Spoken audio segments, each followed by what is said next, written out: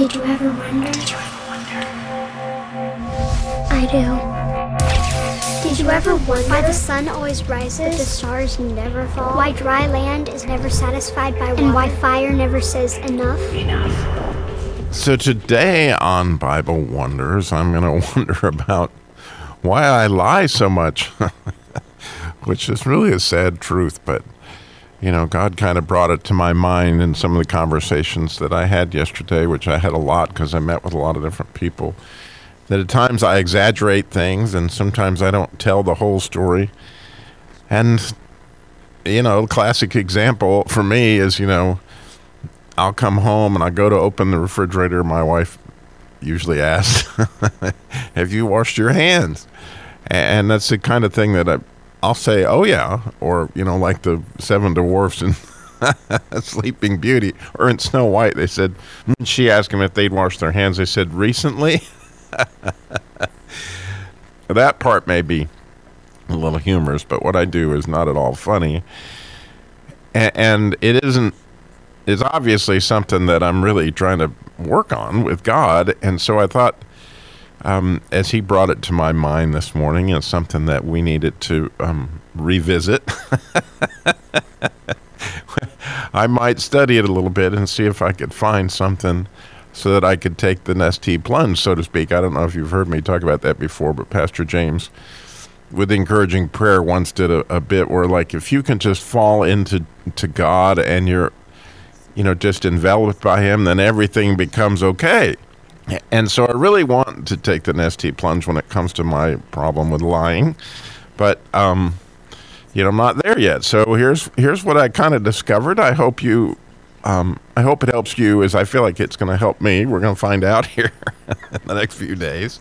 So to deceive or to lie in Hebrew, the word is kahash, and interestingly, we find it in Genesis 18:15 for the first time with Sarah. And when, you know, she laughed after the Lord, or the visitor to Abraham, told them that she was going to have a child, and that visitor / the Lord asked her, you know, why did you laugh? And she denied it. And that word denied is actually the same word as the word lie, because obviously it's the same kind of thing that Sarah did there, like, did you wash your hands? And so she covered up what actually was going on, and it seems like a minor thing, but obviously to the Lord it wasn't, and he called her out on it. And then after she lied, he said, oh, you did laugh. And then he left Sarah and he went on to talk to Abraham, and, you know, there's the deal. Like, this isn't good. So when you look inside the word, it really is descriptive of what's really going on when we lie. That word starts with a hoof, which means like the palm of your hand. So it's to cover something or to suppress something, which deceiving is doing that. And the thing that you're suppressing is the letter, or the letters het and the letter shin. And so when you have that letter het, that letter means life, but more specifically, if you look inside that letter, it is glory coming down from heaven, a male energy and a female energy reflecting it. So here you have God's reflection going back up to God underneath this chuppah of marriage. And so to suppress that is to suppress God's glory, literally. That's what you're doing. And that shin on the end would then be, you know, the chewing or the consuming, the oxidizing of that particular glory. So what you're really doing is you're covering up God's glory. And you might think, well, gee, if I added something to a story, how did I cover up God's glory? Well, the truth was the way that God wanted the situation to really happen. Even if it may look really bad on God, he still is completely in control, and it is what truly is.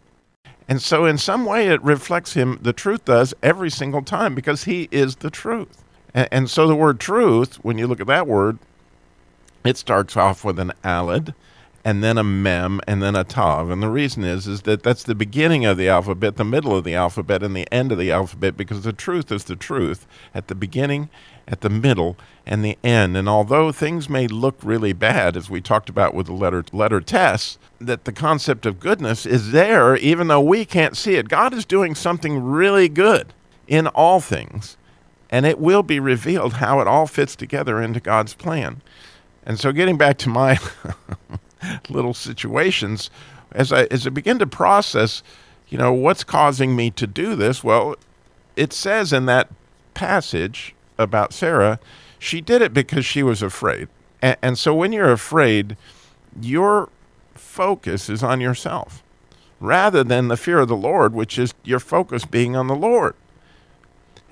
And so it's like a check engine light, I think. This is what I'm thinking, that if I catch myself wanting to lie, if I can do that, it's like the check engine light going off like, Robbie, you are not taking the Nestea plunge here. You're not trusting God with what is.